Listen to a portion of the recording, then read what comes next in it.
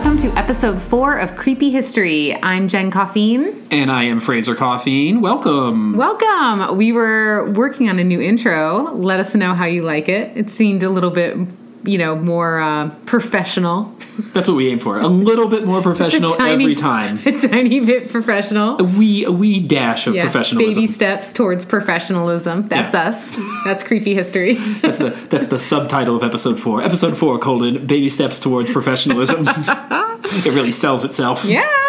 I'm here for that. Nice. But actually, this one kind of does have a subtitle. This is part 2 of our 2-part Halloween series. That's right. I hope you guys are enjoying your spooky Halloween. How are you doing? I'm doing pretty good. I'm excited about Halloween stuff. I've been reading scary stuff. I haven't been watching a lot of scary movies, but I've been reading scary things. Oh yeah, tell us. I started. Okay, so because last time, so if you haven't listened to episode 3, that was our first Halloween-themed one. Jen talked about Lizzie Borden. I talked about vampires.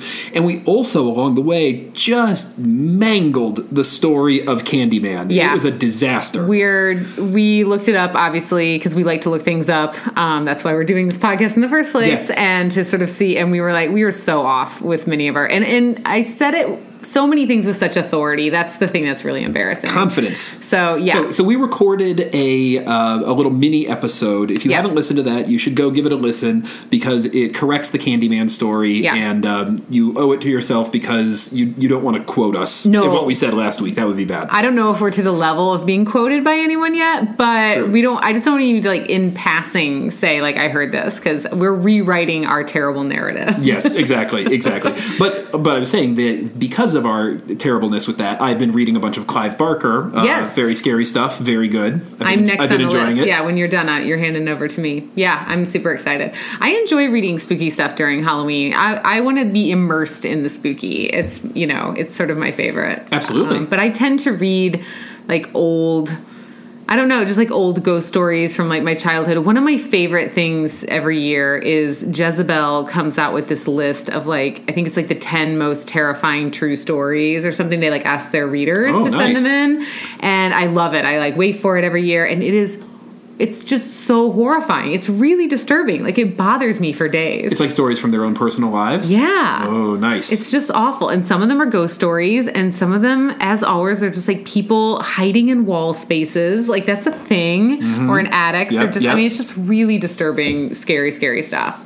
I have never seen this. I got to check it out. Oh, you haven't? Have I not shown it to you? No, not at all. Every year I wait for it. And then every year I'm oh man, I love that I read it, and now I can't sleep. All right. Yeah. I'll check it. And then obviously there's all the horror movies and the Halloween movies. Yeah. Yes. I just haven't, I feel like I haven't invested the time in the horror films enough this year. I got to watch some more movies. We got some more time. There's yeah. But we're horror movie people. Sure. We do enjoy them. What is your favorite type of horror film? I'm a sucker. I'm a child of the 80s, so I go with the 80s style horror movies where there's a little bit of fun to it. Yes. I like a good synthesizer score. like the score for our show is basically what I want them all to sound like. See that you can go wrong with the synthesizer score. Yep. Yeah. I would say if there was a specific genre, I am a real sucker for the small group of people trapped, you meet 8 people at the start of the movie and there's only 8 people in the entire movie and one by one they're going to get picked off. So Alien or The Thing or zombie films, Zombie films, but I like it when they're in Night of the Living Dead where they're all in the when farmhouse. They get in the contained area. Sure. They made those movies in the 80s that were the submarine ones, Leviathan and Deep Star 6. Oh, do you know those? No. Leviathan? Sorry. They came out around the same time, some point in the 80s, and they were both underwater, submarine people. Okay, that's horrifying. One of them, I think it was Leviathan. I'm pretty sure, not Deep Star 6. The plot is, see if you can understand the metaphor that they're going for here. I'll give you the really quick rundown of the plot, which is that a group of Americans, good, hard-working American, under deep sea miners have to go check out a sunken Soviet sub where they get they steal some vodka from the sub They drink the vodka, and it turns one of them into a monster. Mm-hmm. And then he slowly turns the other ones into monsters, too. Everyone that he, like, touches turns into a monster until they get stronger and stronger. And it's down to the lone American to defeat the monster of communism.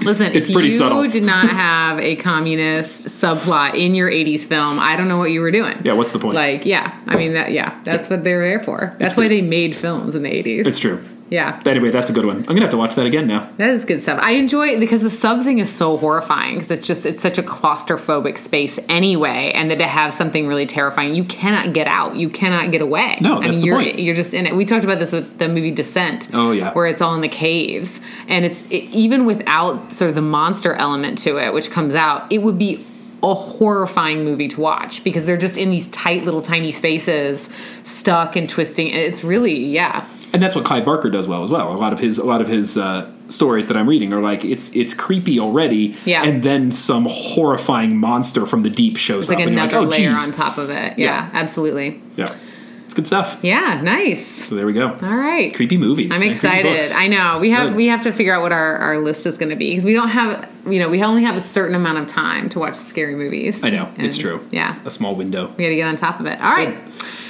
I've got a cocktail. I'm ready. Do you want a cocktail? It is. I would enjoy a creepy Halloween. This one looks like Halloween. Cocktail. So this one, it's pretty kind of pinkish and orangish, a little reddish.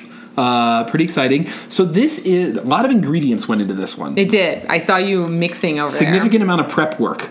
It looks fruity. Some pineapple juice, some freshly squeezed orange juice, some freshly squeezed lime juice, some grenadine, some white rum, some dark rum, a maraschino cherry. You put all that together, and what you've got here is your classic rum punch. Oh. Nothing more fancy than a rum punch. I'm up second today. Jen's up first, so I have to wait to find out. You have to wait to find out why. But as a small spoiler, my story takes us to the land of rum, a place where rum is plentiful. Oh, so we'll talk about that later. I'm excited. Was it Puerto Rico that we went to the rum place? Yes. Right?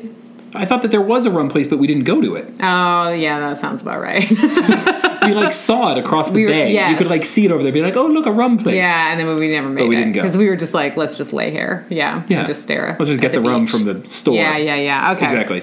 All right. So there you go. Cheers, rum punch. You could have made that story more interesting. We totally went. We took a boat to the rum place. We in the middle of the night, we got a boat. We snuck over there. Man, it was awesome. All right. Cheers. Cheers for rum punch.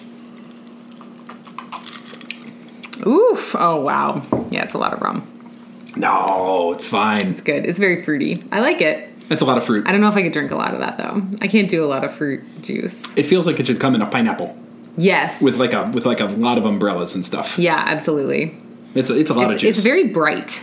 It is. Yeah, this is also a good Halloween drink because it really looks orange. Like, you could serve this at a Halloween party. People would be excited. And, you could serve it in a tiny pumpkin. Then they would think it was going to taste like pumpkin, though. They would fool them. Well, there you go. That's the trick.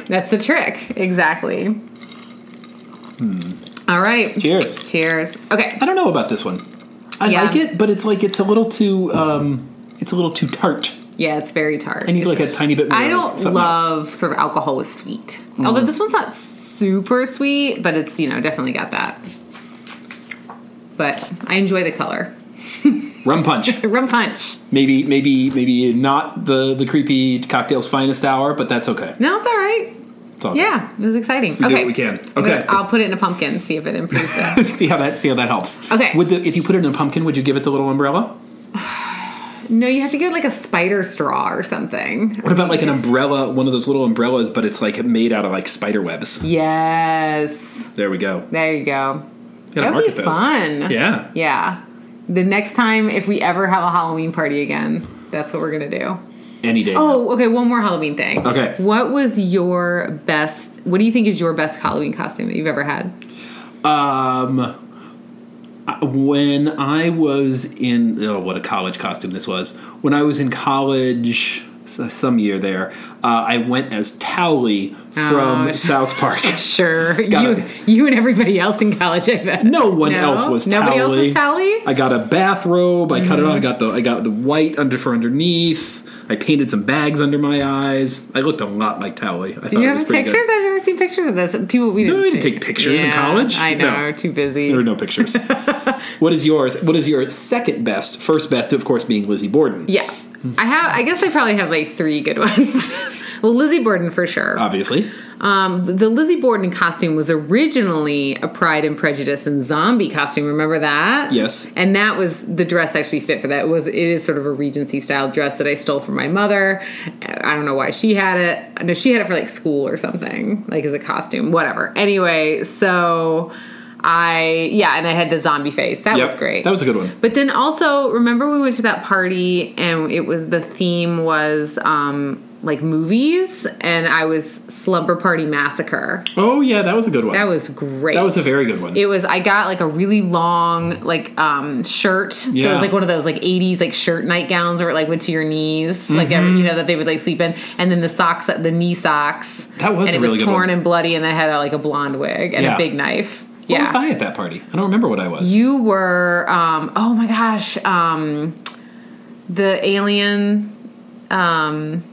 No, I got nothing. Oh, I forgot. Dang it. Okay, it'll come to me. It was the crazy alien, something aliens from outer killer. Oh, the killer clowns from outer space. Yes, you were that's killer right. Clowns from Outer Space. That was a good one. That is a weird movie. Super weird. Yeah, that's a good one. That was a good combo. I saw that a long time ago. Nice. Yeah. Yeah. Right. That's a good costume. Those were good costumes. Yeah. Yeah. And Dale was from Pussycat Dolls, right? Josie and the Pussycats. Josie and the Pussycats. Yeah. That's what it was. A lot of good costumes. That was the best. It was good. All right, good stuff. All right, what's your Halloween theme story here? Are you ready? Oh, I'm ready. Okay. Jen's been hyping this one up, so I'm excited. I've been hyping it a lot. I'm going to start. All right, here we go. This is, I'm just going to start, and then you'll kind of figure out what it is. All right. Okay, are you ready? Super quick. I have a couple of sources. Washington Post article by Bill Brinkley, Wikipedia, and all that's interesting. So shout out to you guys for helping with this story. Okay, are you ready? I am ready. We'll see if you can figure it out by this paragraph. Okay. August 20th, 1949, the front page headline of the Washington Post is Priest Frees Mount Rainier boy reported held in devil's grip. Am I saying Rainier right? Rainier? Rainier? I don't know. Whatever, we're going for it. A quote from this article from 1949.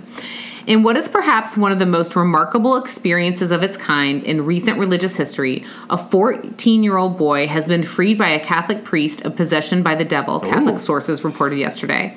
Only after 20 to 30 performances of the ancient ritual of exorcism here and in St. Louis was the devil finally cast out of the boy. This, ladies and gentlemen, is the true story of The Exorcist. What? Oh, awesome. Some music here. Do you know the story? No, I know The Exorcist very well. Yeah. I did not know that there was any basis of truth. Was based on? Nothing. Okay, so I knew just something made up in Blatty's head was all I thought. Yeah, I had no idea. I knew that it was based. I thought it was kind of pieced together. Once again, incorrect. I knew that there were stories that it was based on, or like they had been pieced together by certain things, or he was inspired. But then I read, I did research, obviously, and it was like, oh no, this is like the straight up inspiration. Wow. It was sort of like one big thing. Yeah. I'm pumped. All right, here we go. Roland Doe was born in 1935 to German Lutheran parents in Cottage City, Maryland.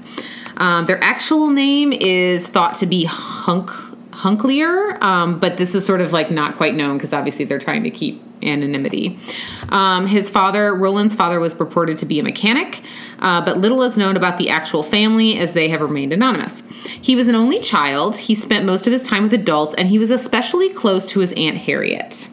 Now, Aunt Harriet was what was known as a spiritualist, so she was into the occult, which she sounds kind of cool. I'm not gonna lie. If you're gonna be the kooky aunt, you gotta be the kooky spiritualist. I know. Aunt. I'm assuming she wore flowy stuff and big earrings and lots of bracelets. Yeah, she was awesome. She had like a cigarette hanging out of her mouth, drinking a gin and tonic every day. Got weird, slightly inappropriate gifts for Christmas. Oh, well, here we go. We're gonna talk about this.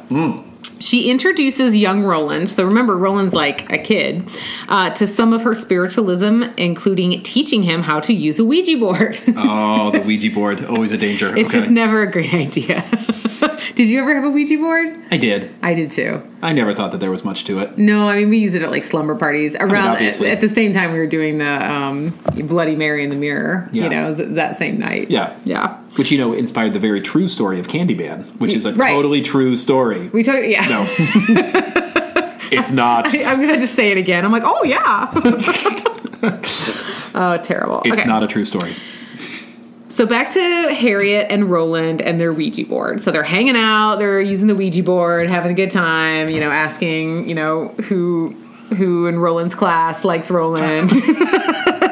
As you do. Is Harriet's ex-boyfriend going to call her? That kind of stuff. I don't have an idea of like how old Harriet was. But yeah, anyway. Okay, so after Harriet's death in early January of 1949, so at that time Roland was 14. Okay. The trouble started. Dun dun. Okay. Family of Roland Doe began to experience strange noises, things like furniture moving on its own, objects flying around, and or objects like levitating when Roland was around. So these things only happened when Roland was just like in the room or in the house or whatever. They start to see like strange occurrences. I mean, that's not good. No, it's not great. That's really bad. It's not good. Certainly bad. Okay. Roland hears, tells his parents that he hears scratching sounds coming from the floors and the walls of his room, which I gotta tell you, that would do me in Nope, right there. that's bad. I don't know if I could take it. Water dripping from the pipes in the walls. Yeesh. And then this is a direct quote. The most troubling thing was that his mattress would suddenly move. Oh, man. Can't Okay. do shit. That's Okay. real troubling. That is troubling. I feel like it's all troubling. That would be pretty bad. Okay, so Roland's parents were obviously concerned, no kidding.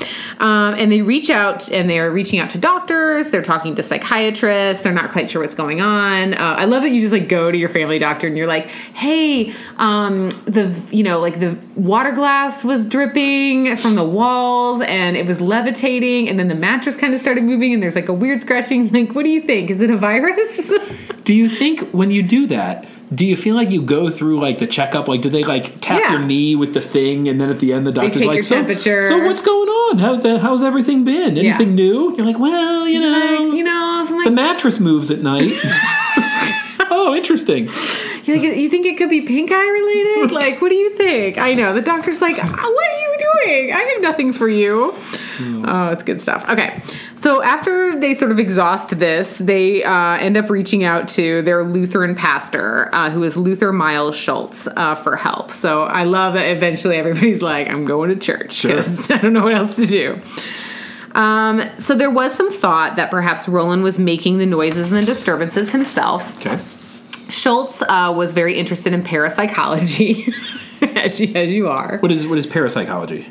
Parapsychology is like isn't it like psychology of like otherworldly? Okay. Like, okay, Sure. I could be Like paranormal. Yeah, exactly. Okay, got it. I could Okay, be okay. 100% off by this, and I will research it and figure it out. Isn't that what Bill Murray's character was doing in Ghostbusters? That sounds reasonable. He was yes. a psychiatrist or Okay, psychologist, right? So he's Bill Murray. This guy. Okay, I got it. You guys, They go to Bill Murray. just for now, pretend that Schultz is Bill Murray. Okay, in we're good. Ghostbusters Bill Murray. Yeah, younger. yeah, sure. Okay. Being a jerk, like flipping those cards over, like buzzing that guy, to Zapping that impress guy, the girl. yeah, Okay, yeah. so that's what's happening here, you guys. Okay.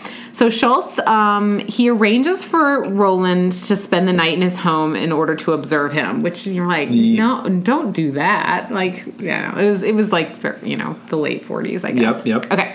So on February 17th, Roland spends the night, and before Schultz's own eyes, he sees two manifestations that he felt were beyond explanation. One of these is the boy's pallet moves across the floor while his hands were outside the covers.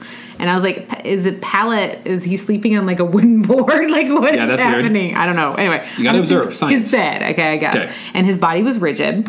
And then the other, Roland was sitting in a heavy chair, and it tilts and falls over, like before, with Roland just like sitting there, like not doing anything. So it was, I like this part. It goes, it was then suggested that the family seek the help of a Catholic priest. I like that the Lutheran guy is like, listen, this is like, outside the realm of yeah. Lutheranism. We're going to the big dogs. He's like, you guys, you got to go see a Catholic priest. Like, this is not our bag. This is way beyond what I got. He's like, get out, go see a priest. Oh man. Okay. That's amazing. So they take him to see Father Albert Hughes, who's the local Catholic priest, who then asks his superior's permission to perform an exorcism. He's like, exorcism all the way. And this is basically like late February, so it's moving quickly. Wow. Okay. However, Hughes stops the ritual when, are you ready for this? Now it says Ronald. Is it Roland or Ronald? Uh-oh. I know. The doughboy. We're going to go with Roland because it sounds more 40. It sounds more 40s. Okay. Roland breaks off a piece of the spring from the mattress he's strapped to. Ooh. Yikes. And lashes the priest across the shoulders. So I think that Father Hughes is like, I'm out. A few days later, red scratches appear on the boy, and one of the scratches forms the word Louis. And this indicates to Roland's mother that the family needs to go to St. Louis, where they have relatives, in order to save their son. So I guess she feels that it was her son's way of communicating with her to go to St. Louis to get help. Okay. I mean... By scratching this across his chest. By scratching it across his chest. Because he's like, if he's being overtaken by the demons, it's like he can't speak or control himself. So that was his way of like saying, Louis. I mean, it's a bit of a stretch.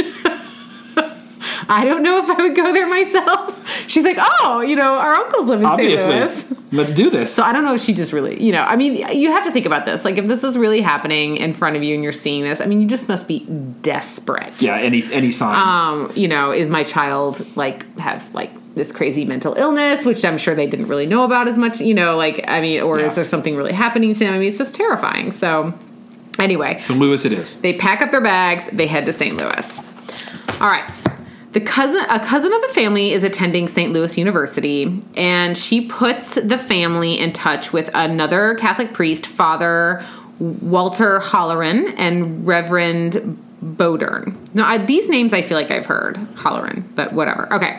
After consulting with the university's president, the two Jesuit priests, they agreed to perform an exorcist on young Roland with the help of several assistants. So I love that they're like, listen, we got to talk to the university president first. Yep. Got to clear it with the university. And now we're on it. So the men gather at the residence on Roanoke Drive. And I think this is quite famous, this house on Roanoke Drive, in early March of 1949. The exorcist witnessed scratching on the boy's body, the mattress moving violently, several of the same types of things that they were seeing in Maryland.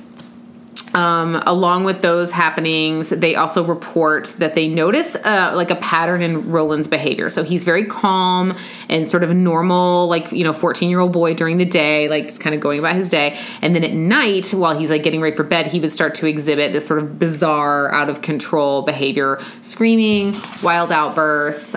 He would enter a trance-like state and start speaking in a low, guttural, scary voice. The priests also said that they saw flying objects mysteriously, going around the room in the boy's presence, and that he would also react extremely violently when he saw sacred objects, holy, the cross, and I don't know if they're flicking holy water at him or what. Sure, the priests, they got priesty stuff on. Yeah, for sure. Yeah. He doesn't like it. Okay. So at one point, so this goes on for weeks. Weeks? Oh, yes, weeks. Oh, my goodness. Yeah, they're doing this for a long time. At one point during, this whole thing, Bodern, one of the priests, he sees an X appear in scratches on Roland's chest. And he believes this signifies the number 10. People are really, making their own connections here. Yeah, they're doing this. X, 10. Yeah. Okay. Yeah. So, that means the number 10. This one, this is really awful. This is so scary. They claim that a pitchfork-shaped pattern of red lines moves from the boy's thigh, underneath the skin, and, snakes downwards towards his ankle. Oh, geez. Like a pitchfork. Wow. Yeah. Okay. All the way down. They see that. Oh, okay. Yeah. That's intense. Yeah, that's not good. No. So this stuff is happening every night. And it goes on for more than a month. And everybody who's witnessing this, so I think the priests are witnessing this. I think they have some assistants, obviously the parents. I don't know whose house they're staying in, but that poor person, like that, it's like somebody's cousin. It's like the uncle, right? Yeah, I think it was a cousin. Okay. I don't know if it was their house or if they're renting one, but they're like, yeah, I didn't sign up for this. Yeah. Get out. So they come to the conclusion that Roland was possessed by 10 demons. Is that where the X comes in? I don't know. X10? Okay. I'm assuming. I don't really know. Or maybe the 10 different demons were talking or said their names or something. It doesn't really say. Like, if you were possessed by 10 demons, that's a lot. If you're one of 10 demons, yeah.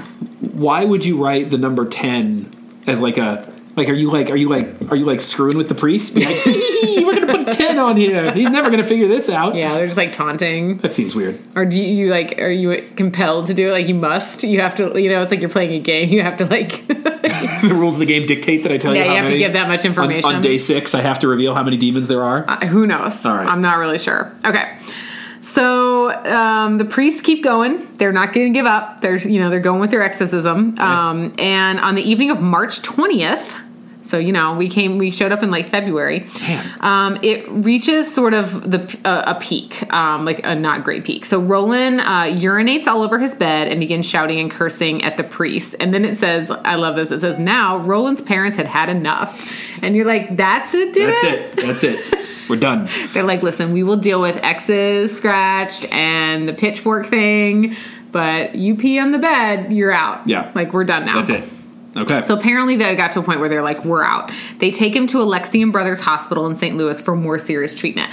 But, I mean, they're still doing the exorcism at the hospital. Wow. Like, they're not, like, taking him there just to, like the priests are still in. They just move him into a hospital, I think, for medical care, which I believe is part of like the church's rules of doing an exorcism, where it's like, because I think back in the day when they would do it, people would die from like lack of food and sleep, and they would dehydrated and things like that. Sure. So I believe it was like there became sort of these like guidelines where it's like they have to have medical treatment. There has to be a doctor present, that type of thing. I don't know when that started. Okay. Correct. Yeah.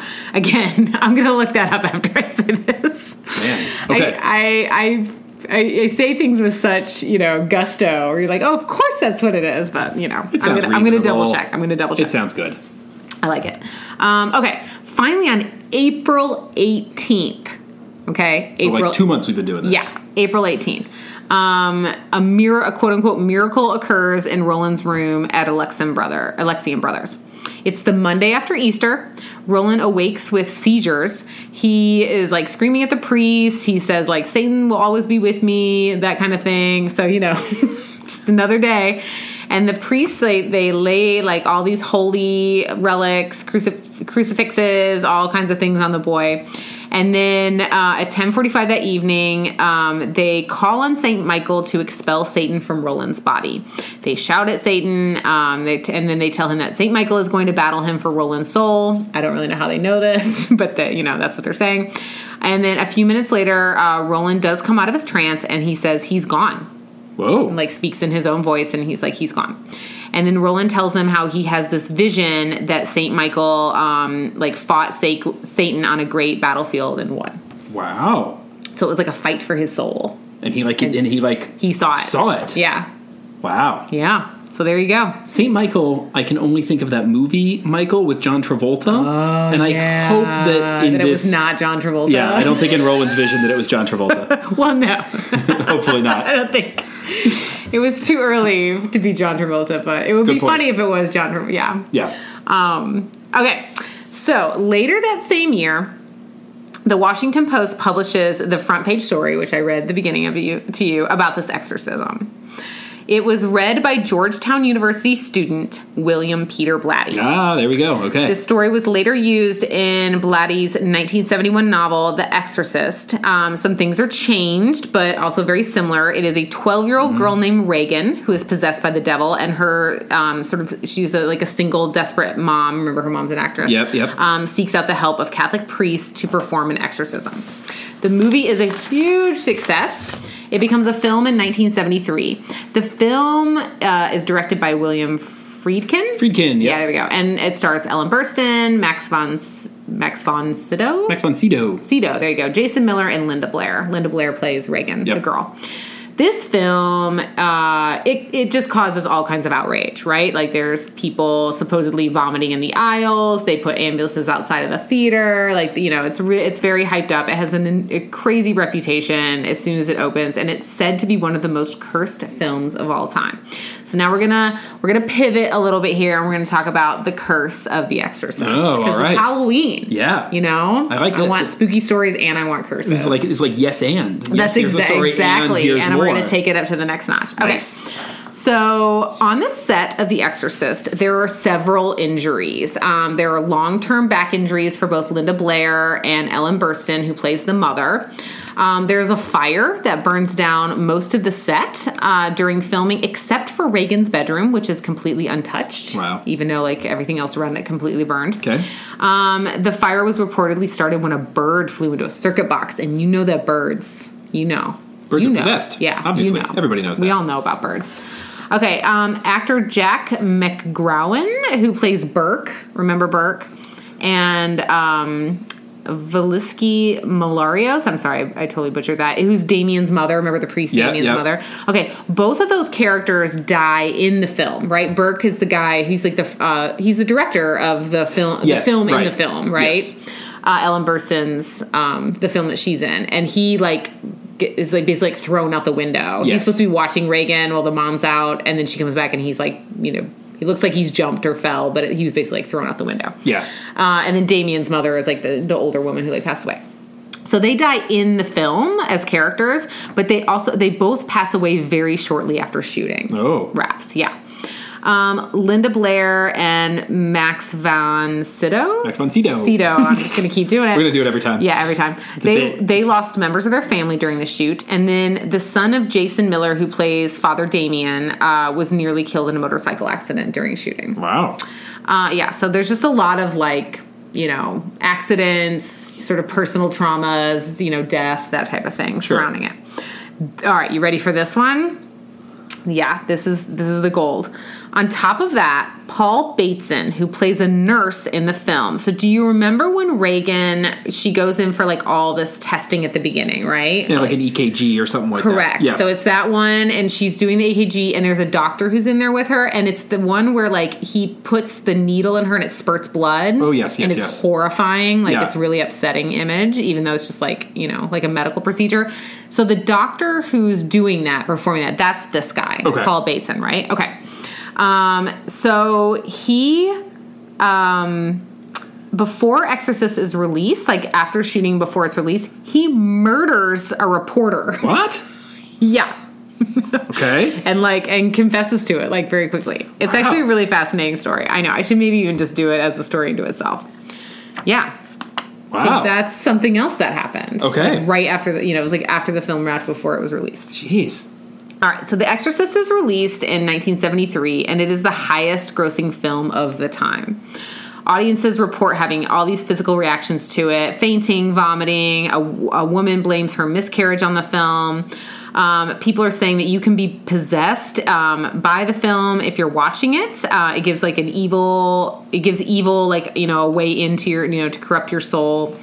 There's protests. It's protested in cities. It's banned in parts of the UK. So people are waiting in line outside the theater. They say, they break into violence suddenly. All the people waiting outside. It probably has nothing to do with drinking. No. Just, in Rome, fans are forced to travel to the movie in a huge rainstorm, downpour. And as the film began, lightning reportedly struck the church opposite the cinema. Yikes. So, and you're in Rome, too. Yeah, right? Rome, you take stuff seriously when it happens like that in Rome. So, obviously, the Exorcist, producers, market, whatever, they're loving this. Yeah, this is great. This is gold. Yeah, they're playing it all up, right? Yeah, so tap into your inner Hitchcock and just go absolutely. with it. There's it's very, Barnum and Bailey kind of thing. So you just creating that hysteria marketing. So it just keeps, it just makes the film even more successful. It's kind of known as shock cinema. I love this quote. It says, this is by a guy named Crowther.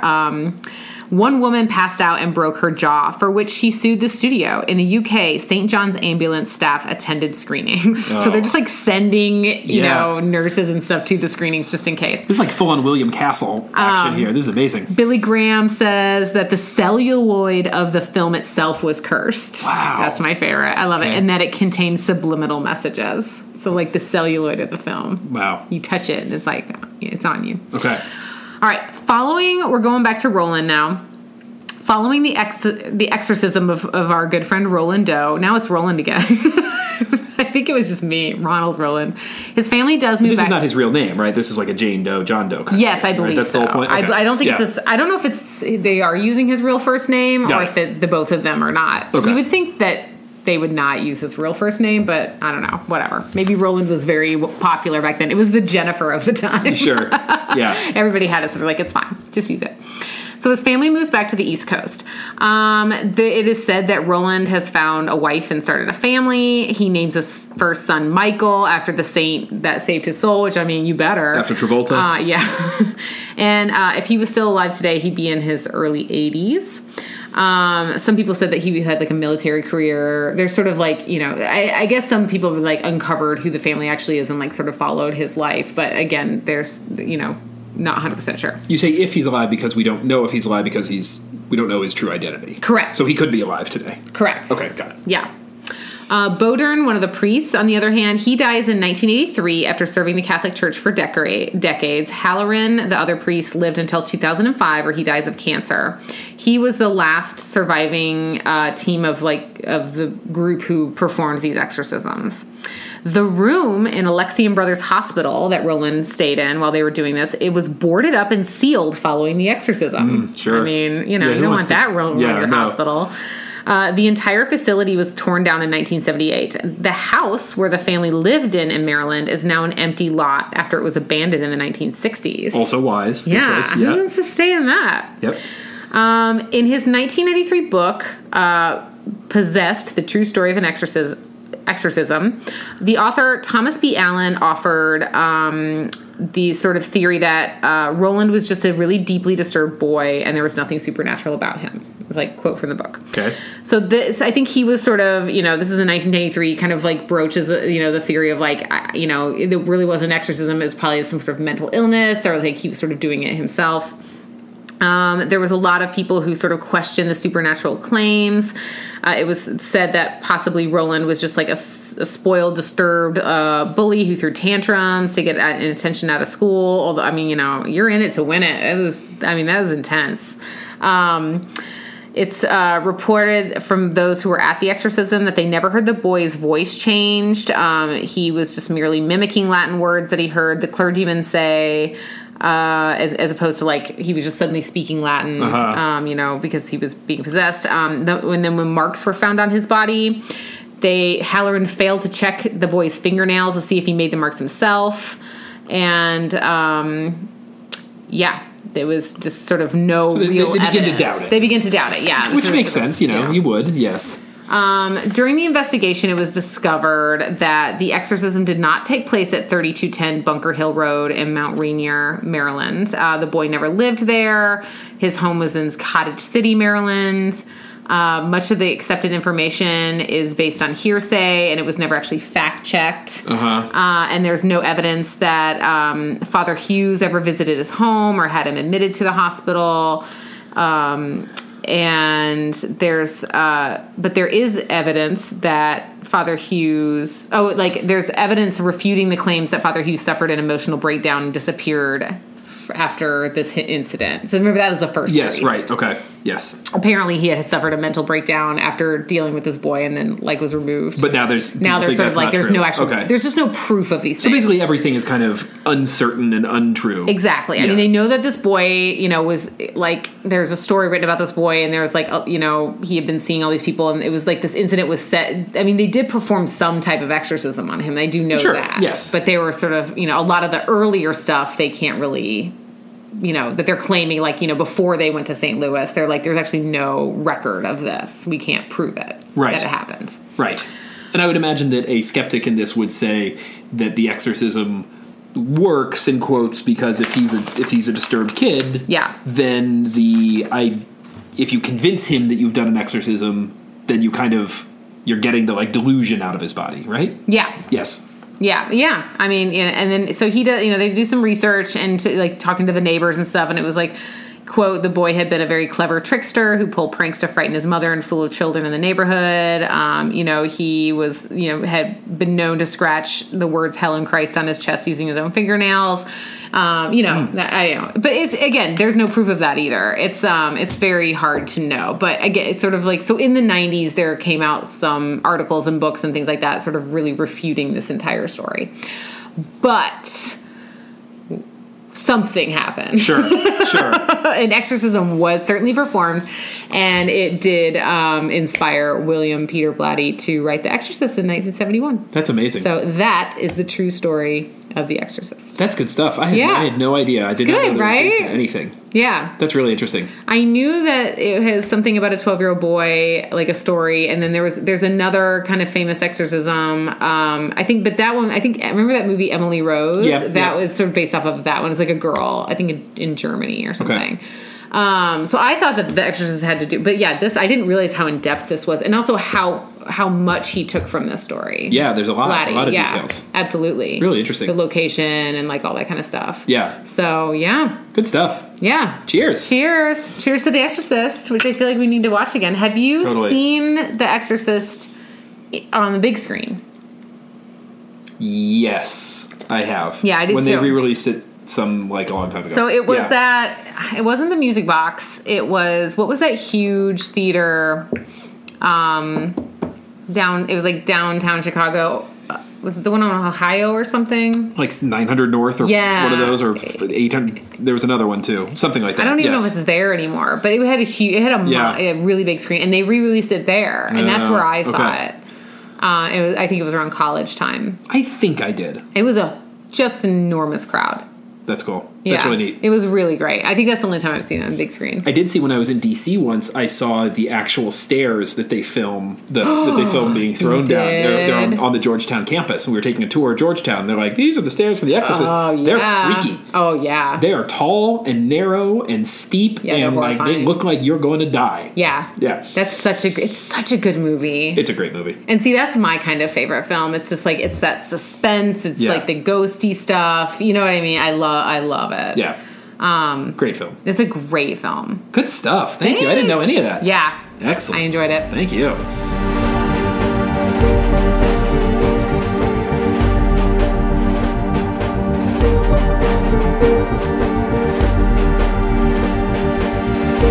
All right, story number 2 today. I'm ready. Can you top that? I don't know if I've upset you or like ruined No, your night. I'm good. And it's interesting. No, my night is not ruined. It's true. It's interesting. There's actually I'm excited because there's some fascinating kind of parallels between our two. Oh, nice. That some happens similarities. a lot. I know. It's true. And I also want to hear your drink connection. Well, I will say our story today. I am going to tell you the tale of a man by the name of Clervius Narcisse. Ooh, Clervius Narcisse. I don't know this at all. This is this man's tale, and I'll tie into the cocktail. Clervius Narcisse was born in 1922 in the town of Lestaire in Haiti.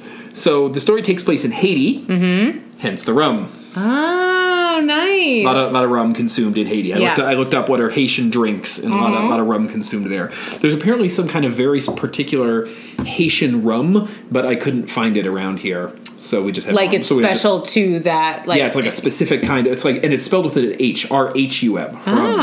Oh, that's like a special Haiti kind of rum that I really wanted to try to find, but I could not track it down. do you know what's different about it? Like what? I don't know much about. I don't know enough to know. I know. Yeah. Something about like the sugar cane that's used. It's like a way of dealing with the sugar cane. Yeah, that's awesome. But see if we can just track it down. We just have Bacardi here. Yeah, straightforward rummy which rum. is obviously like the next in line. Yeah, right below that is Bacardi. But yes, that's why we went with the rum punch to celebrate Haiti. Fantastic. Do they drink rum punch there? They drink this thing called tea punch, which is this rum, which is what I was trying to make, which is this rum, HRHUM, Haitian rum drink. Okay. Yeah, so it's so they similar do to have this, but with like a different type of rum. It's like their rum and then simple syrup. Okay. So it's like it's a pretty low key. Like it doesn't have all the stuff in it that this one does. Well, you know, I would imagine that probably Yeah. somebody from Haiti, if we were like, "Here's your rum punch," they would be like, "Get out of here." They'll just like slap you. And fair. Are y'all? I'm just gonna hit myself. I'm really sorry that I gave that to you. I don't think they would appreciate this one bit. I bet their drink is fantastic. I've made you an authentic Haitian I rum know. punch here. Oh, America. Enjoy. That's exact. I know. It's got a maraschino cherry in it. I'm not gonna lie though. I'm really excited about the maraschino cherries.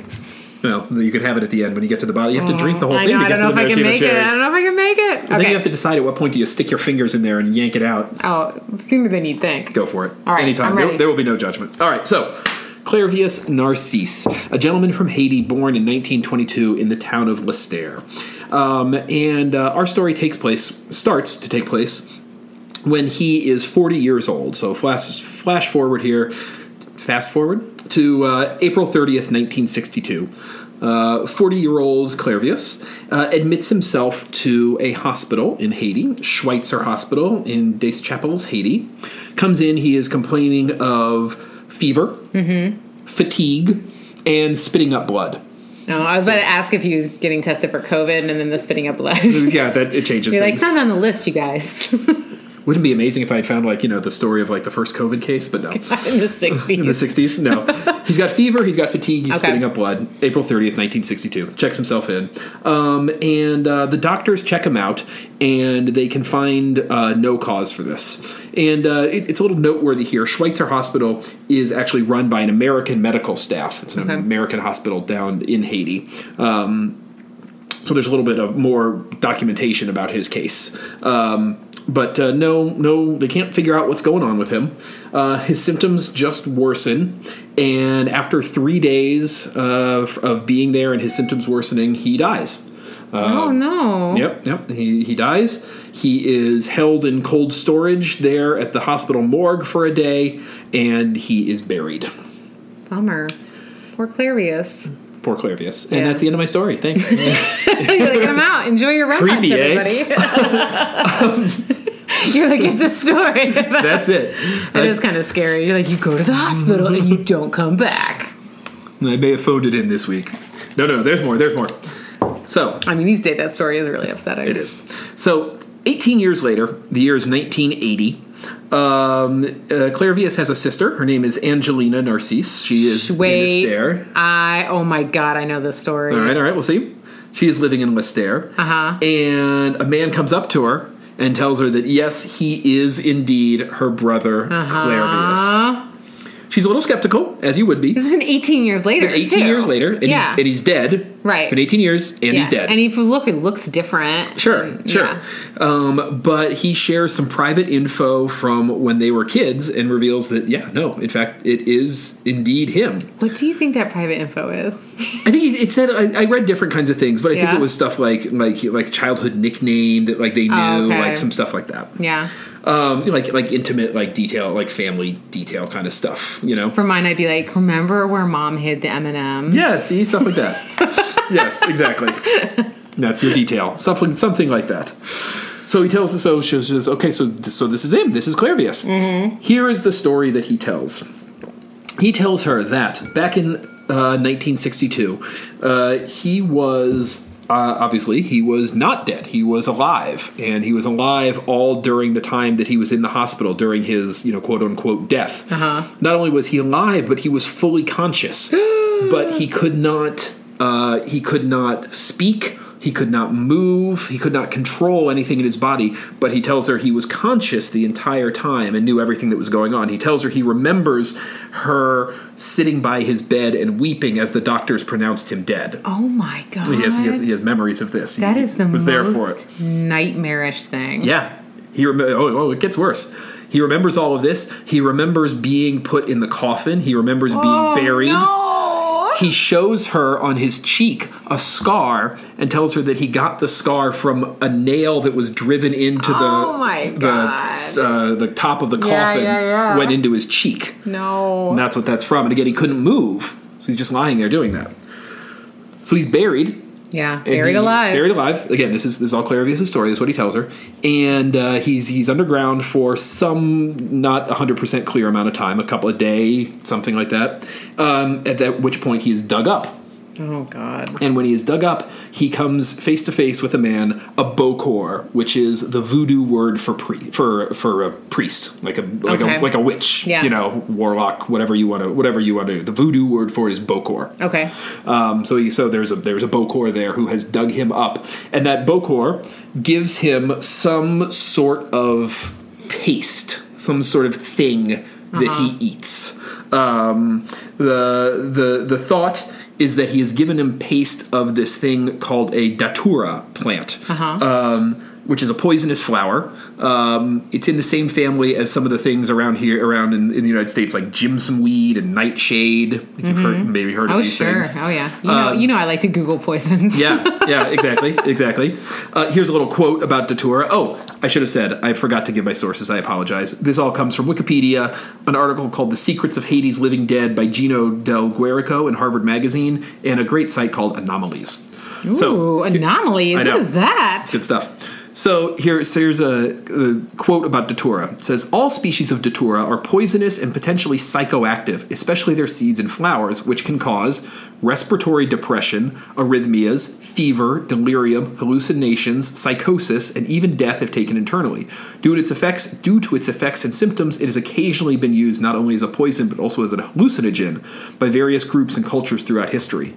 Traditionally, psychoactive administration of daturas has been most often associated with witchcraft and sorcery or similar practices in many cultures. Whoa. So the thought is that he is given this datura paste. At that point, he is made to walk many, many miles, walk a very, very long distance. So at this point, he can kind of move. He can move, but he is not. Yeah, he's walking on his own. Okay. I'll come back to that in a moment. So he's walked over to this sugarcane plantation. Okay. Hence the rum. Yeah. He's walked to this sugarcane plantation owned by another bokor by the name of Joseph John. Okay.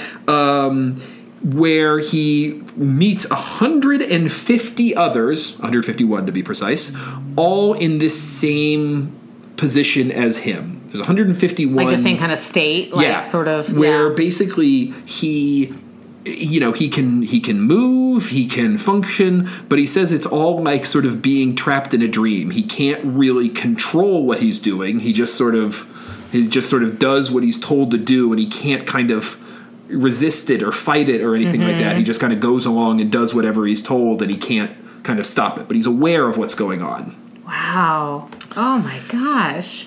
A dreamlike state, he says. 151 others. So he works on this sugar plantation with all of these people in this dreamlike state, getting fed this paste for 2 years. Wow. Yeah, 2 years. And then after 2 years, the master of this plantation, Joseph John, dies. And I read a couple different reports. Things get a little spotty in the reports I read here. A lot of them just kind of said he died, and the people left. Here's my favorite one that I read. I don't know. Again, I've read conflicting reports. Because if there's nobody feeding it to them anymore, right? Exactly. Then it would wear off, right? Right. Yeah. So the story that one of them said, and I'll share it because it's the best one. It says in 1964, one of the men started to resist eating the datura, eating the paste. And then at some point he flat out refused to eat it, just stopped eating it. So Jean beats him. As they're working the fields, he says, I'm not going to eat that. Jean beats him. The guy who's resisting it picks up a hoe and kills Joseph John right there. Whoa. Maybe then there's another sort of so maybe that happened, maybe not. Then there's a little bit of confusion there. Maybe everybody just kind of leaves at that point. But there's also a couple different reports. This is really interesting that say that Jean's widow then takes the men in and feeds them salt in order to break the trance. The idea being that salt, they've been having a no-salt diet because the salt somehow interacts with this datura stuff. So she gives them salt, and it kind of snaps them out of it. Wow. Anyway. Because you had to think there are other people there working with, the main guy. Yes, yeah. He's So, got I mean, a but they crew. obviously, were just let them go. Yeah. You know, they didn't, like, somebody else didn't step in and take over. Correct. You know what I mean? Correct. How so they leave. horrible. Yep. They leave. It takes him a little while, but he does, he does, regain his sanity, regain himself. Okay. And understand who he is. But again, that is 1964. He doesn't come back to find for his sister. 16 more years. For 16 more years, right, 1980. During the rest of that time, he's just sort of living his life in Haiti. So, obvious question, why did he wait that long to come back? Well, he tells her that he waited that long because he was afraid to come back any earlier because his brother was still alive. His brother dies shortly before 1980. Shortly before he goes back reappears. to the sister. Okay. Yeah, and so he says, the reason I've come back now is because now that my brother is dead, I feel safe. Why? Because, says Clairvius, it was my brother who fed me the paste and who turned me into, we'll use the Z word, who turned me into a zombie. What? It was his own brother? Clairvius accuses his brother, who is now dead, has just recently died. Clairvius accuses his brother and says it was him. Yeah. He's the person who did this to me. So you just, like, sell him for money?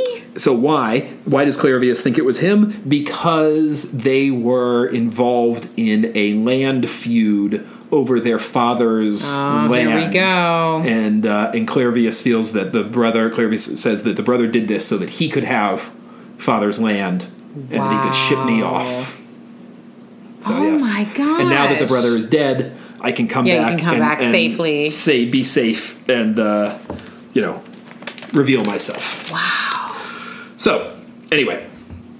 Interesting, right? Imagine that story showing up on your front porch. I know. So fascinating. So he's back and he gets introduced to a Haitian psychiatrist who lives there by the name of Lamarck Doyon. I mean, I feel like you need to go see. You need to see some You people. got to talk it out. Yeah, you got to chat. You got to talk about this. And the reason that he meets Doyon in particular is because Doyon is someone who has been studying voodoo and the sort of the idea of zombies in Haiti, because there's a long... Yeah. There's a lot of stories about zombies, right? And it's a part of the voodoo. Voodoo is a big thing down there. But it's interesting because it's zombies that are obviously being created as opposed to, like, our zombie lore, which is like you do literally die and then you come back from the dead. But this is like just making people, for whatever reason, live in like a zombified state. Okay, so that's Doyon. So exactly. So that's what Doyon believes. He's been studying this stuff, and his theory is he dismisses the supernatural. He says there is nothing supernatural going on here. What he thinks is that he does believe that there are drugs that create zombies. Right. And he believes that to be true, and he says, all of these tales of zombies and voodoo and things like that, these are all, these are true. It's just that the people with like Narcisse here, they aren't people who are actually dead and brought back to life. He's like, listen, I did all this research and then I watched Dawn of the Dead and I feel like... Well, and you bring that up and like, it's worth noting, like, so much of our view on zombies and stuff is influenced by Romero and like everything that he did in that. But like this is the like traditional voodoo view of zombies, that like they weren't like out there to eat your brains. They were out there like doing work. So sort of before the Romero films really came out, if there were zombie, like in, like zombie films or, books in the culture or whatever, it was more this type of zombie. They were like working. No, they were dead and brought back, but they were brought back. They were brought back to work. I see. There's a zombie slave kind of parallel that Romero drops, and then because Romero's stuff is so influential, it kind of has been dropped from zombie lore. I see. Oh, interesting. But but in the voodoo voodoo they're stories, brought back to basically be like the slaves. Like slaves. Yeah, okay. Yeah, exactly. A little Temple of Doom-ish, Oh yeah, of course. Kind of, yeah. Things like that. Because remember the kid, he is like sort of drugged. The king is the king, the boy. Yes. And then he Short Round hits him with the fire in the stomach and like wakes him up. Exactly. Okay. I'm like, now I get it. Now, see, Indiana Jones, we tie it in. See some Temple of Doom references. Now I'm good. Fully understanding. So Doyon meets with Narcisse a number of times, and like I said, he's got this theory, and part of what is really big and notable about Clairvius Narcisse is that there has always been these like undocumented cases and tales and lore and like all this stuff, like rumors and all this stuff like that. He is unique because, as I said before, the hospital he went to was run by American doctors, and so there's a little bit of like document his symptoms. And yes, and there's a little bit of like, obviously, there's a little bit of like cultural imperialism going on here, right? That like we're educated folks are willing to dismiss the the local Haitian doctors, right? But they're not willing to dismiss the testimony of the Americans running the American hospital, like right? George Clooney from ER. yes, It carries a lot of clout. Yes, so they're like, oh, well, this must be true. The Americans say it. I didn't believe it when the Haitian guy said it, but there's a degree of that. Part of it too, though, might be that there was actually records kept, like physical records. It's all which documented. again, I mean, even in the 60s, like, this was sort of, especially, in different, like it was newish. So, exactly. And now 20 years later, we can look back and say, look, I have documentation of this. Exactly. But were they not, did they, what are they doing to make sure he's dead? Well, I guess, did his heart stop? Like, how are they saying he's dead? I mean, these doctors checked him and they pronounced him dead. Is it that the Medicaid, like whatever the paste was, they were giving him, like, I feel like I read somewhere, like, slows Go back to what I said, right? Point. Respiratory depression, arrhythmia. Yeah, I mean, I think that it gave off the appearance of death. Did they hold a mirror to his nose? I think they probably did more. Everybody knows that you need to do that. Maybe, who knows? Anyway, so Doyon starts. No, but I do know that there are drugs that can make you seem dead. Yes, when you're not dead. Exactly, and this is it. So then that's his theory, right? That these drugs are creating zombies. So he starts contacting a bunch of botanists to say, "Oh, sure. Hey, I want to study this. I want to figure out what's going on here." So he reaches out to all these people. I've got this verified case. We got to study this. He has a connection at Harvard, at the Botanical Museum at Harvard, and that connection hooks him up with a guy, an ethnobotanist from Canada by the name of Wade Davis. So Wade Davis gets a bunch of funding from the Botanical Museum at Harvard. Can I just, or do you think Wade Davis rides a motorcycle? Possibly. With like plants in the back. Because he's a hip he's got ethnobiologist. Like plants in the back. Ethnobotanist. Yeah, I can see it. He's like strapped to the back. Hey, here I am. Wade Davis here. So he gets this stuff together. He goes down to meet up with Doyon and Narcisse. He gets funding from the Botanical Museum at Harvard. This I love. I love this little detail. The Botanical Museum at Harvard University, sponsors him, and they sponsor him in what is called the Zombie Project. Wow. Real thing. Harvard University invests their money and their efforts in the Zombie Project. It's an actual thing that Harvard actually did. It was the 80s. It's good stuff. They're like, we're doing this. I also discovered in Googling the Zombie Project that it's also the name of a Boxcar Children book. And I really wanted to know what the heck goes on in a Boxcar Children book called the Zombie Project. Really? Sure I read a lot of Boxcar Children. Didn't read the Zombie Project. I did not read the Zombie Project. Nope. I missed that. We got to get our hands on that book. Track that down. Yeah, it's they get chased by zombies. I wonder if it's based on the life of Narcisse. That'd be intense. What if they're all trapped in a boxcar with a zombie? That's pretty good. Yeah. That's intense. That's like intense. the Thing with a zombie. See? Yeah. Oh, that's good stuff. Mm-hmm. Anyway. I bet Fran and... Was it Flossie and Ned? I have no idea. No idea. Their names are so weird. It's like Nan and Fred and Flossie, Nan and Fran and Flossie and Ned, or something. I don't know. Something whatever. Like that. Yeah. Anyway, good times. Shout out to the Boxcar Children. Yes, there you go. So Wade Davis, the Zombie Project, he goes south, not with the Boxcar Children in tow. He just goes himself, and he begins looking into this. Amazing stuff happens down there for Wade Davis. What an adventure. There are times in my life where I feel like I'm living the wrong life. Oh. Like they're like, listen, you're going to work on the Zombie Project.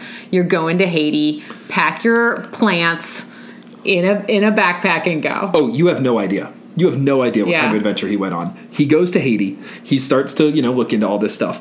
And he's introduced to a guy named Marcel Pierre. Yes, of course he is. And Marcel Pierre is a Bokor, right? Voodoo priest / bordello owner. Yeah.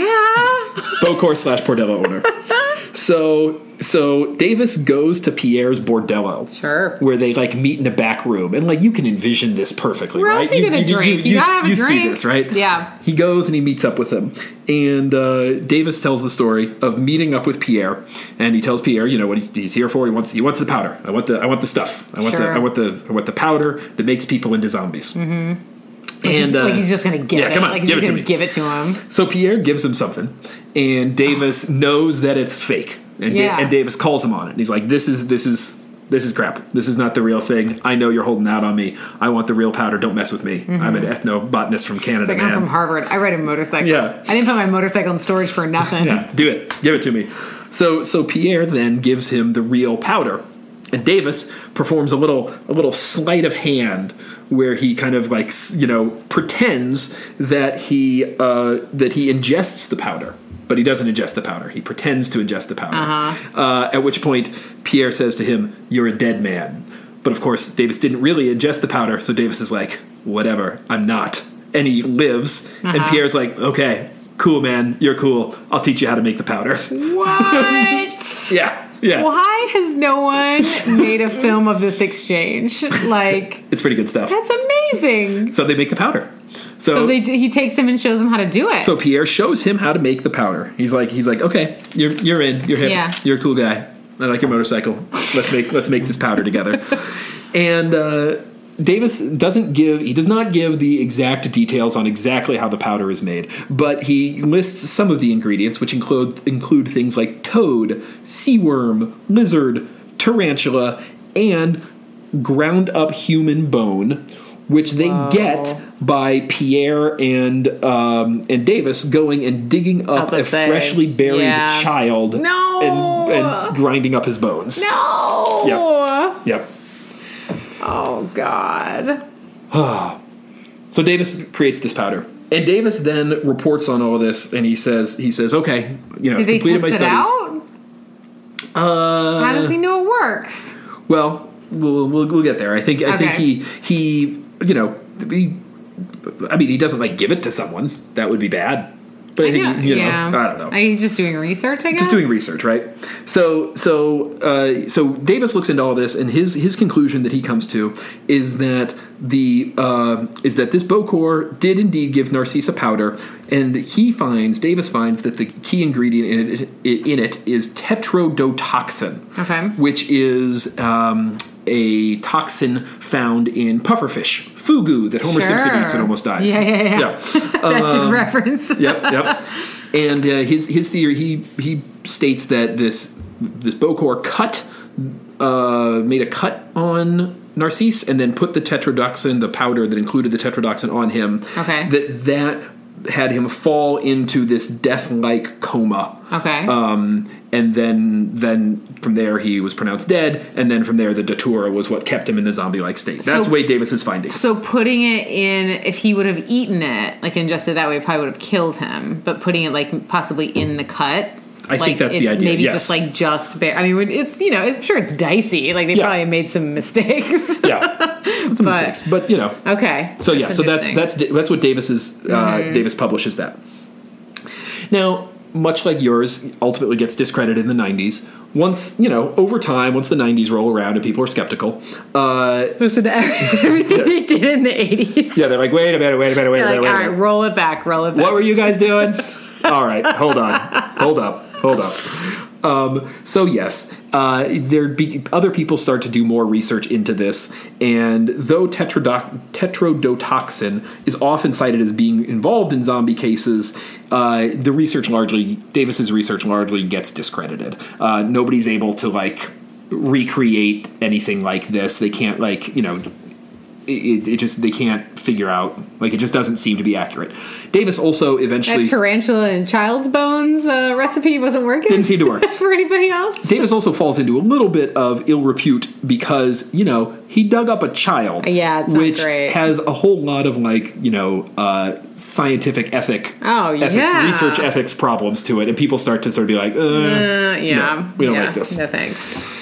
So it's a little bit unclear, that's his theory. That's what's published out there. Mm-hmm. He publishes this in a book that he writes titled The Serpent and the Rainbow. What? Which is what Wes Craven based his movie on. Wes Craven's Serpent and the Rainbow is this story. Oh, I didn't know that. Bill Pullman is Wade Davis in Serpent and the Rainbow.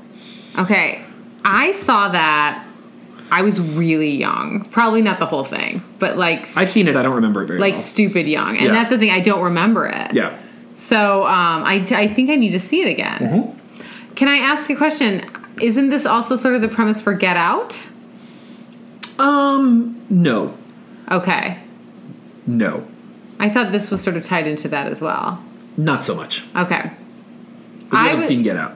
No, I haven't, which is really embarrassing. I can't. Because if I answer any more, I'm going to reveal too many spoilers. Okay, don't spoil anything for me. Because I was actually going to watch it. I was going to do the story. Oh, good. Well, and then tie it into Get Out. But it's The Serpent and the Rainbow. Serpent and the Rainbow. Oh, so there we go. Okay, there we go. I need to watch that. And that's Davis's. Again, that's the title of Davis's book about this. Yeah, Serpent and the Rainbow, which has largely been discredited since, but still makes for a great movie and a great title. I mean, come on. Title. Good for him for coming up with that. Yeah.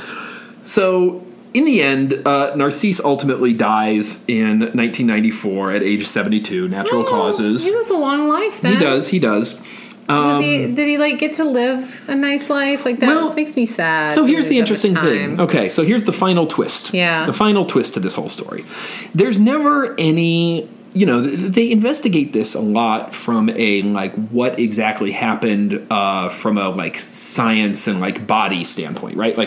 How was he pronounced dead? Does nobody go to this crazy sugarcane farm and is what's going... Well, I guess it's over now. So there's no... I mean, that was, 16 years ago at that point. Oh, yeah, good point. But yes, there's not... Everybody left. He accuses his brother, but there's not really significant, criminal investigation into because, how do you prove it? And the brother's gone, yeah. The brother's dead, everything like that. But it is a little weird, right? That there is not this criminal investigation. So the question is why? Why don't they look into this? So remember, I told you that Clairvius blamed his brother because of the land dispute, the father's land, right? Yeah. So in actuality. And I had to read a lot to find this. I'm putting my fingers into the I hear the ding. to retrieve the cherries, by the way. You got one cherry out, you get the second one. Go, I'm doing it. I got it. Boom, success. Yep. Nicely done. So I had to do a lot of research to find this. This is not this detail. These details were not published in everything. Okay. But eventually, I found that they were having a dispute over the father's land, but the gist is, while they're having this dispute, the dad, whose land it is still alive. Wait, what? And they're fighting over the land and the dad's still alive? Yes. And in Haiti at that time, what would be traditional is that the dad would just give, his land equally to his heirs, right? Right. You get half and you get half or whatever it is. And by all accounts, that was indeed what was going to happen.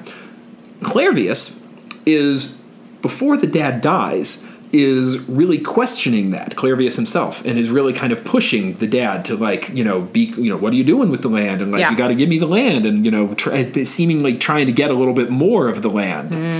And again, because the dad is not yet dead, this is considered to be in really bad form. Okay. This is a real no-no. It's a faux pas. Super faux pas. I mean, it would be nowadays too. Yeah, it's not even good. though everybody still probably does it. But it's not good. Yeah. In addition to that, Clairvius apparently also has a number of children by a number of different women, none of whom he supports in any way. Clairvius. And he doesn't provide money to their families, doesn't take care of them.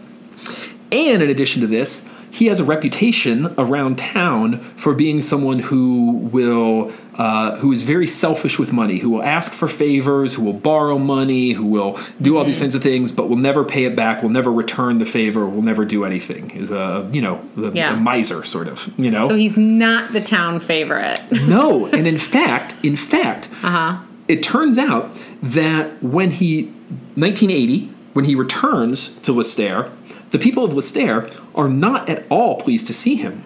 They are very displeased that he's back. They do not like him. Oh. And in fact, he spends... Well, and also, he was probably dead. he spends his first night in Lestaire in jail, not because he's done something wrong, but because they have to put him there to protect him. Wow. And the way that he actually comes in contact with Lamarck Doyon, the first guy who was looking into him, is because Doyon is like his like protector. Wow. So this is the last part that, you know, part of the gist of the whole zombie curse, for lack of a better word, or zombieism, or whatever you want to say, in voodoo, is that, you know, it is seen amongst the people of Haiti, the people who believe in voodoo, as, you know, they wouldn't use the word karma. That's not the word that they would use. But it is seen as a sort of a just punishment for someone who is... It's a punishment. It's capital punishment. Yeah. And the way that he is selfish and doesn't take care of others and disrespects his father and doesn't take care of his children, the reason that there's no criminal investigation is because to the people of Lestaire, Clairvius deserved to be turned into a zombie. He got what he got. And to those people, the villain of this story is not Joseph John. The villain of this story is Clairvius Narcisse. Wow. That's a lot to unpack. There you go. You know what I mean? Yeah. Jeez. But at the end of the day, it is considered a verified case of zombieism. Yeah. Wow. There So it is. in my crazy time life Mysteries of the Universe book, this story is in there. And I've always remembered it. Yeah. There's a picture Yes. of him. Yeah. Yeah. Wow. That's great. So there you go. Good stuff. Good stuff, eh? Yay. There we go. All right. Should we do one more cheers? One more cheers. For creepy history? I can't really cheer Clairvius because I don't really know enough to know if he's No, if he's bad I mean, or not. here's the thing, though. It's tough. I mean, you know, yes, he seemed like he was a jerk. He had some problems. I don't know if zombifying somebody for 2 years. I mean, 2 years plus. Like it could have gone on I know. for even longer. Like, you know, that seems a lot. It seems intense. And you know, but I don't know. Yeah. But that's the punishment of the punishment of the people. region. The thing that we have sort of come again and again in many of these stories is like, don't mess with the people. Yes. The people are going to get together and they're going to take you down. Oh, one hopes. You know? One hopes. So, you know, watch out for the people. Cheers. All right, cheers. I think I'm going to just fake drink that one. No, you took a huge drink. I know. Yes. I did. We're on the radio. You don't have to. You That's don't have to. true. You don't have to say. I drank you're not. half of it. You It wasn't did. bad. Good. You know? Excellent. It's a little bit sweet. So, All all right. Halloween, anything left for Halloween? No, that's it. That's it. We got the next time we come back, Halloween will be over. Hopefully, we will have watched some scary movies by that point. Yeah, a lot more. At least Halloween. You have I to gotta watch Halloween. itself. I feel like now I at least need to watch like clips of The Exorcist and The Serpent And Serpent and the Rainbow. Yeah. Yeah. It's true. We'll do it. All right. Good Boom. stuff. Yay. All right. You guys have a great Halloween and we'll see you next week. Farewell. Bye.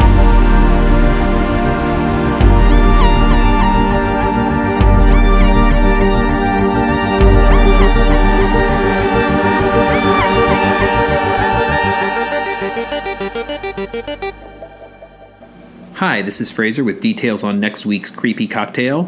For next week's Creepy Cocktail, we are going to New York City to make a classic Manhattan. So you're going to need 2 ounces of rye whiskey, 1 ounce of vermouth, 2 dashes of bitters. You stir all that into a mixer with ice, strain it into a glass over ice, and top it with 2 maraschino cherries. Make sure you're splurging to get some good quality cherries there.